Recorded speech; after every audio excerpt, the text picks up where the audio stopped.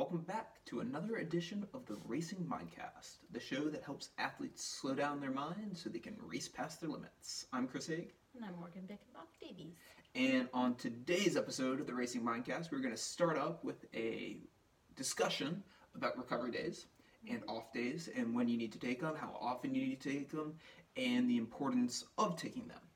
And how to take them, I think, is also another issue we need to talk about. From there, we are going to go on to the Buy It or Bonk section, part 2, and we have a very special treat, the Nugo, which is new to us, the Nugo chocolate chip cookie, which is their response to the complete cookie. Yeah, the Lenny and Larry complete cookie, which ain't so complete. Well, it's complete in a lot of things. We'll talk about that. And then we are going to finish up with the Year of Fear. So with no further ado, is that the expression? I guess. Let's just launch straight into it and talk about rest days and recovery days. Now, if you flash back to last episode, we talked about me coaching Morgan. And one thing that has come up in our coaching process is that I actually haven't given you a lot of off days. No, two off days that were impromptu because of stress and travel and a little bout of, I wouldn't say a full-blown cold, but you caught something first week back of school. Yeah. And that's when, which is only to be expected, especially when you're starting in a new environment and you're under a lot of petri dishes of undergraduate students who are nasty and have no hygienic and they sleep around and they like to pass germs to each other. Judgy Wudgy wasn't there. Yes. Anywho. But one of the people on your team, on your my sports team, your nutritionist, nutritionist brought up the fact, when are you taking off days? Yeah. And she asked me, like, how many days a week are you working out? And I said, 7 usually. And she said, well, when are your rest days? And I said, well, as needed, really. Because as far as I knew, that was kind of the approach. But then I asked you about it. Like, how do you envision my rest days, I suppose? And what did you say? And it really does vary by athlete. Mm-hmm. And so my philosophy, and I think Les supports this in Braveheart, in just the Braveheart umbrella program, my philosophy with off days is take them when you need them and schedule them in so that you don't fly too high. Mm-hmm. And so for you, in the past, solid couple blocks of training, if you look at your overall training stress, and the way I measure training stress is not only how you feel, how you sleep, how your mental energy in the morning, your stress levels in the morning. So I take all these subjective measures of how you're feeling, the feedback that you give me, which is really, really important. Also looking at your menstruation cycle, and that factors into it. Yeah. I have to take that into account because that will influence, because it influences your hormones, that will influence how you're feeling, that will influence how you recover, that influences nutrition. So I have inflammation, all kinds of things. All in sleep. Yeah. I have to factor all of that in. Mm-hmm. I also look at travel. When is your next block of travel? Because I know you're going to California soon, and won't be able to train as such a structured environment as you do here. Right. So all of those subjective measures I have to take into consideration and take a long-term approach and take the micro approach and see how are you feeling day to day? Are you recovering from your workouts? Are you feeling your workouts properly? Are your hormones responding properly? And I measure that with sleep, overall mood, mental fatigue, energy, etc. So I take the subjective measures, and then I also look at the objective measures. And for objective measures, I use Training Peaks and I use WKO4, which calculates training stress. And if you look at the models of the graphs, you will see a nice little line that goes up and down by the day. So if you did it like an elliptical today, that's going to be less stress than if you did an hour run or the hill repeats last. So you will see up and down, almost like the stock market. You'll see an up and down trend all the way up. Eventually, that won't go in a linear progression. Eventually, you have to dip back down to allow your body to adapt to those changes.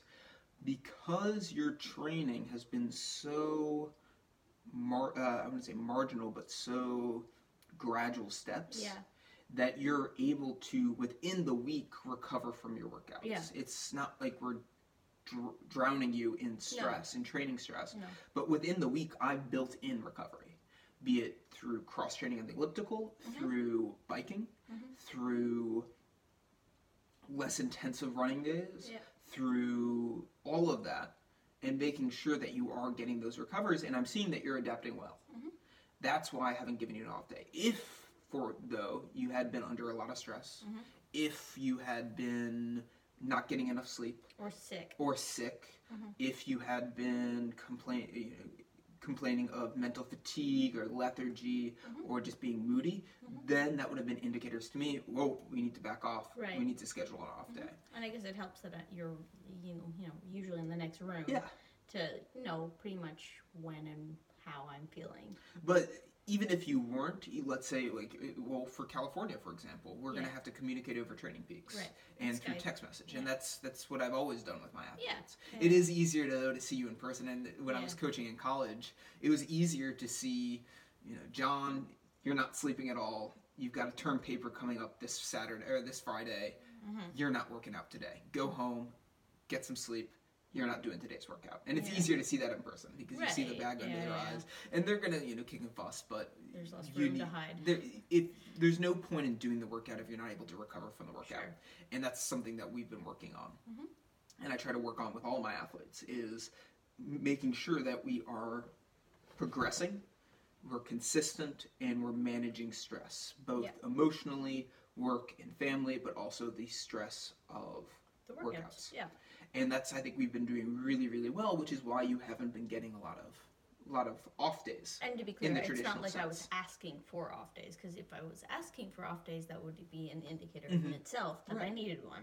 But it was more that I was getting feedback from other members of my health team that were saying, well, when are you having rest days? Because I guess kind of in the, general public, if you're training, there's always an expected off day. In a 7-week cycle, there's an off day usually, or the typical 3 days a week of working out.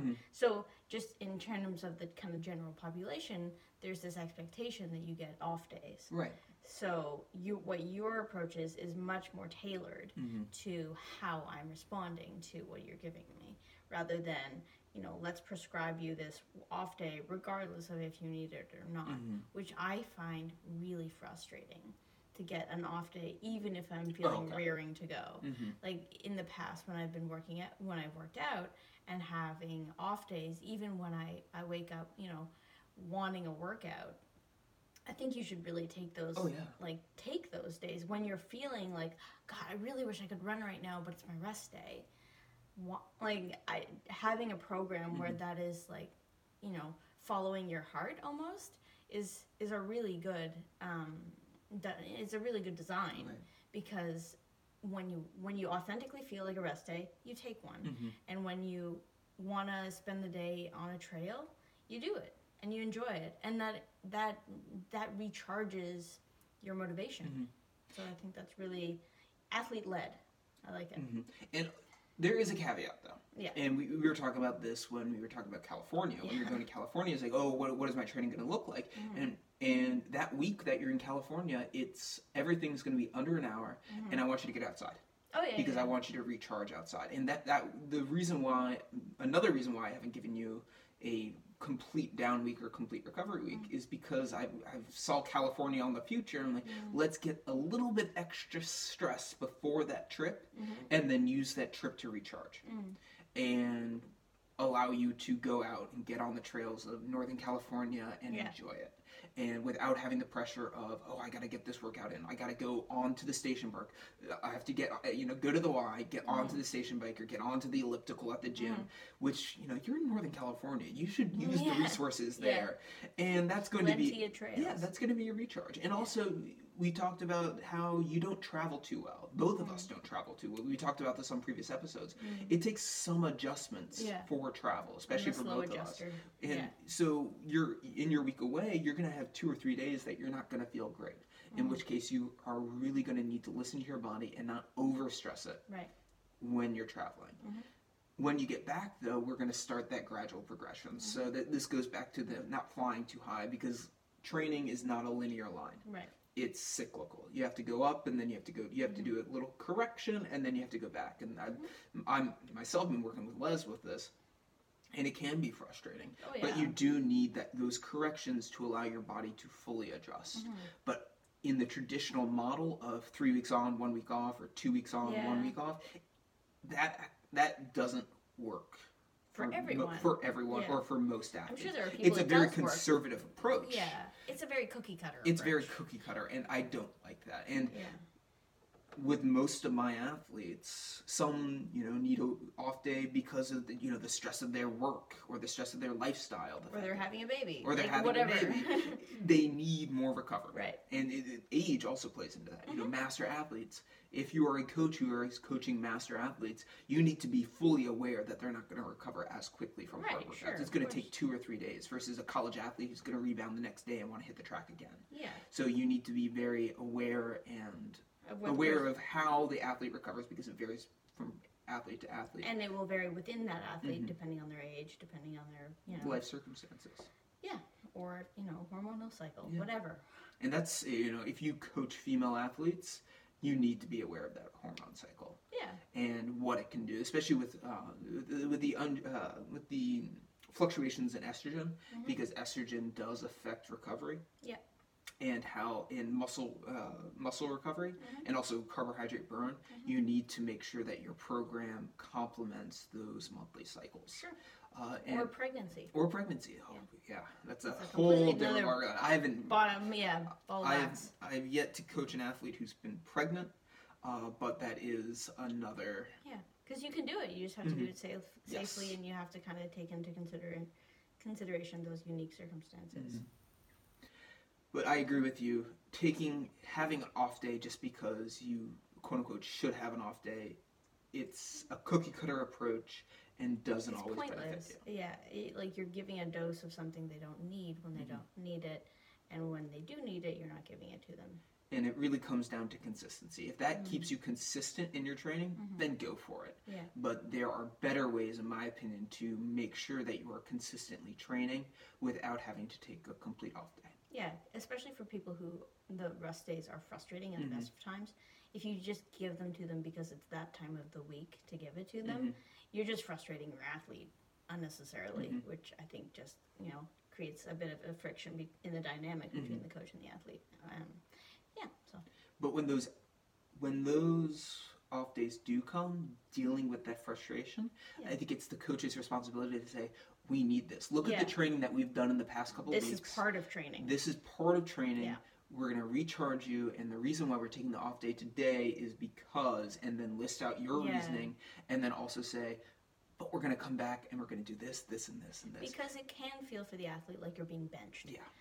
And I know it's not, but like if you've been going on this high of endorphins and just positivity and motivation, and then next day, you see the little couch icon on training feeds. God, I hate that icon so much. It's very anticlimactic. It's very kind of, oh, what did I do wrong? Like, why am I being benched? And recovery days shouldn't be on the couch. No, yes, you should recover fully. No. Yeah, that's why I hate that icon as well, because that's the last place you should be. And I think a lot of people misconstrue recovery days with either not doing anything at all, bed rest, or doing everything, all the chores that they've left up until mowing the lawn, doing, vacuuming, doing all the laundry, doing all the dishes, painting the side of the house, all of those things. That's not recovery either. No. So my recovery days look very different from from other coaches, because I say, you're going to be doing resistance band training. You're going to be doing these stretches. I want you to sleep in. I want you to do a little bit of meditation.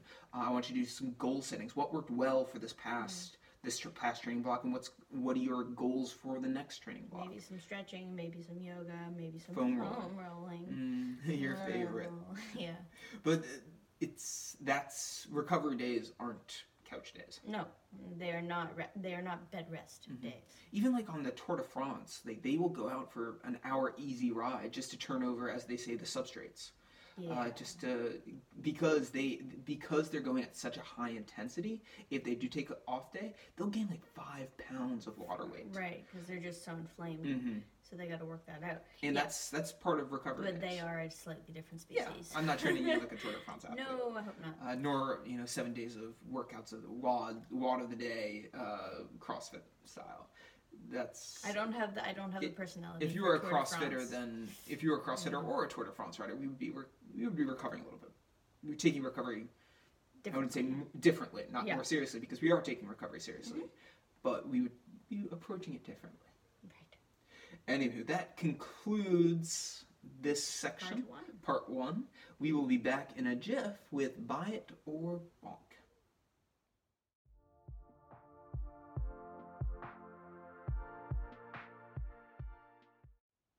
And welcome back to the Racing Mindcast. We are on to part two, Buy It or Bonk. Tell us what we're going to review today. You're going to say, tell the ladies and gentlemen what we have today.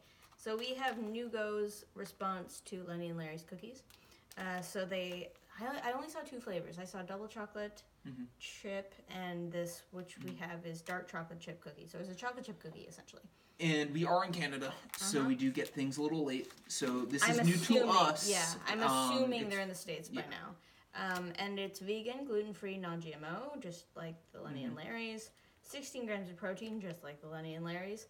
And pretty much the macros are exactly the same. And they do it by half cookie, which is ridiculous. So for half a cookie, it's 190 calories, which is pretty high. Pretty steep. For how many grams? How many grams? 50 grams. So 100 grams is a whole cookie. It's like Pop-Tarts, where they have 2 Pop-Tarts and then they say per pastry. 8 grams of fat per half cookie. 23 grams of carbs per half cookie. 6 grams of fiber per half cookie. Decent. 13 grams of sugar per half cookie. And 8 grams of protein per half cookie. So to put this in context, it's 26 grams of sugar for the whole entire cookie and 380 calories for the whole cookie. Yeah. And how much fiber? For the whole cookie? Yeah. 12. So 12 grams for the whole cookie. Wow. Yeah. So it's... Oh, thank you. Cookie. It's not the best of... It's not the best solution. It's not the best... It's a cookie. Yeah. It's a cookie. It's a glorified protein cookie. It's on par with gas station cookies as far as... It smells like a cookie. It smells like a cookie, too. It has a... It smells like fruity. It has like a fake chocolate smell to it. Well, I doubt it's real chocolate, because that would just be insane. Although I don't remember how much this was, so it could be... Is it vegan? It's kosher. No. It is vegan. Mazel tov. It is vegan. Okay. And always deliciously baked, they say. What do you think? Tastes like a Lenny and Larry's cookie. It's thicker than a Lenny and Larry's cookie. It's less crumbly, which I like. It's like a chewy chocolate chip cookie. Like, it is chewy. It's not a crisp cookie. But just, it has the same consistency of a Chips Ahoy. Oh, I'm sorry. I should have shown you all back on the home. It's got the same consistency as a soft baked, chewy Chips Ahoy. Yeah, that's what I'm thinking. Which I like more than Lenny and Larry's. It tastes like chocolate liqueur, though. That's what I was saying with the smell. It tastes a lot like what chocolate flavor tastes like. Or Nesquik. It tastes like Nesquik.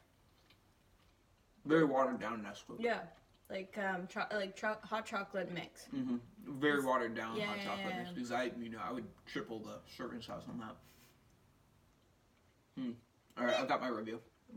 I'm gonna start 4. Really? The chocolate chips are too strong for me. All right, for texture, I'm gonna give it 2 points. Taste, I'm gonna give it 2 points. Macros, I'm gonna give it -1 point. So we're down. That's 2 and 2 minus 1. So we're down to 3. And because they put the 2 servings per cookie, I'm gonna give it another -1 point. So I'm gonna give it a 2. I'm gonna give it a 2. Actually, yeah. I was trying to be generous. Yeah, 2 makes sense. It's 2. I'll give it a half point for being vegan. 2.5. It's better than Lenny and Larry's, which is saying something. Given that they only have 2 flavors, that's kind of disappointing. But texture-wise, definitely is above Lenny and Larry's. Otherwise, it's about on par, which I don't like. So 2 makes sense. Or 2.5. Yeah, 2.5 because it's vegan. Fine, 2.5. C. 2.5. C or D. And bonk. Bonk. All right, that concludes Beiderbonk. That was quick and efficient. Yeah, quick and efficient. And we are going to be back with part 3, The Year of Fear.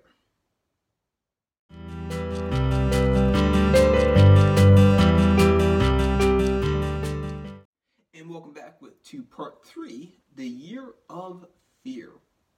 So just to warn you all, we are recording this ahead of time, so we actually haven't done the fear quite yet. But they're scheduled. But they are scheduled. So just a brief recap, I am the week before Halloween, so October 22nd, I'm going to have pizza, and you can read all about that. Like a real pizza. A real pizza, not lean cuisine. And you can read all about that. And then the week after that, I'm going to be training without my Garmin. Naked.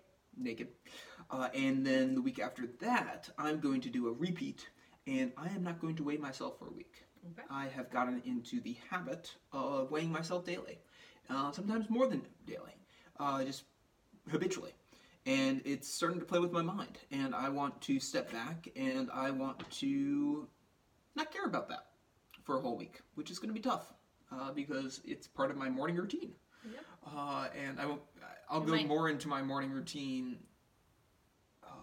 in the blog post, but it's problematic, and I want to step away and see if I can do it. See if I can go with a week without weighing myself. We might want to just take the scales out of the bathroom. Yeah, I think that would be... She said scales, and she does mean plural. Yes, we have more than one. Yeah, that will be part of the blog post, so you'll find the reasoning there. But it's becoming an obsession, and I need to step away from that and... Reset. So I'm going to go a week without weighing myself. Okay. I am going to do a workout naked as well. Ooh. This week, the week that you're not weighing yourself. Mm-hmm.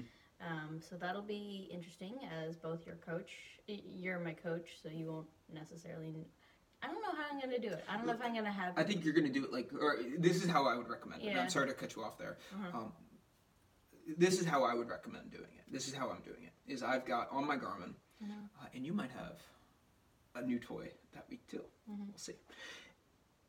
You can set it to have, all these different metrics that have nothing to do with training. So you can do sunrise, you can do sunset, you can have time of day. Just not looking at numbers the whole time. And no notifications. No notifications, so no mile alerts, no heart rate alerts, no power alerts. So you're just looking at time with no notifications, even from your phone. And that's the way I would recommend doing it. Is record all the data so that I can see it. You have it and I don't. Got it. And that's what I'm doing with Les, is I'm showing it, but I'm recording it so that I can do post-workout analysis. It's not dictating your workout. Exactly. So that is going to be, that's your week of fear. That's going to be a good one. And that's going to be, just for all of those of you who are following at home, that is going to be the week of November let's see here. Oh, 1 second. Great podcasting here. Yeah. Well done, Mr. Haig. Live scheduling. Yes, that will be the week of November 6th. So, yeah. With that, I think that wraps up today's episode. Once again, please leave your comments below. Please subscribe. Please hit that like button. It really helps us out a lot. If you have any suggestions on what to review for Beiderbonk, or discussions about coaching, training, or whatever underneath the sun, just let us know and we will address them. You can do that in 2 ways. Leave a comment below or head over to braveheartcanada.com and leave us a comment and submit an email. With that, this week, don't forget to breathe.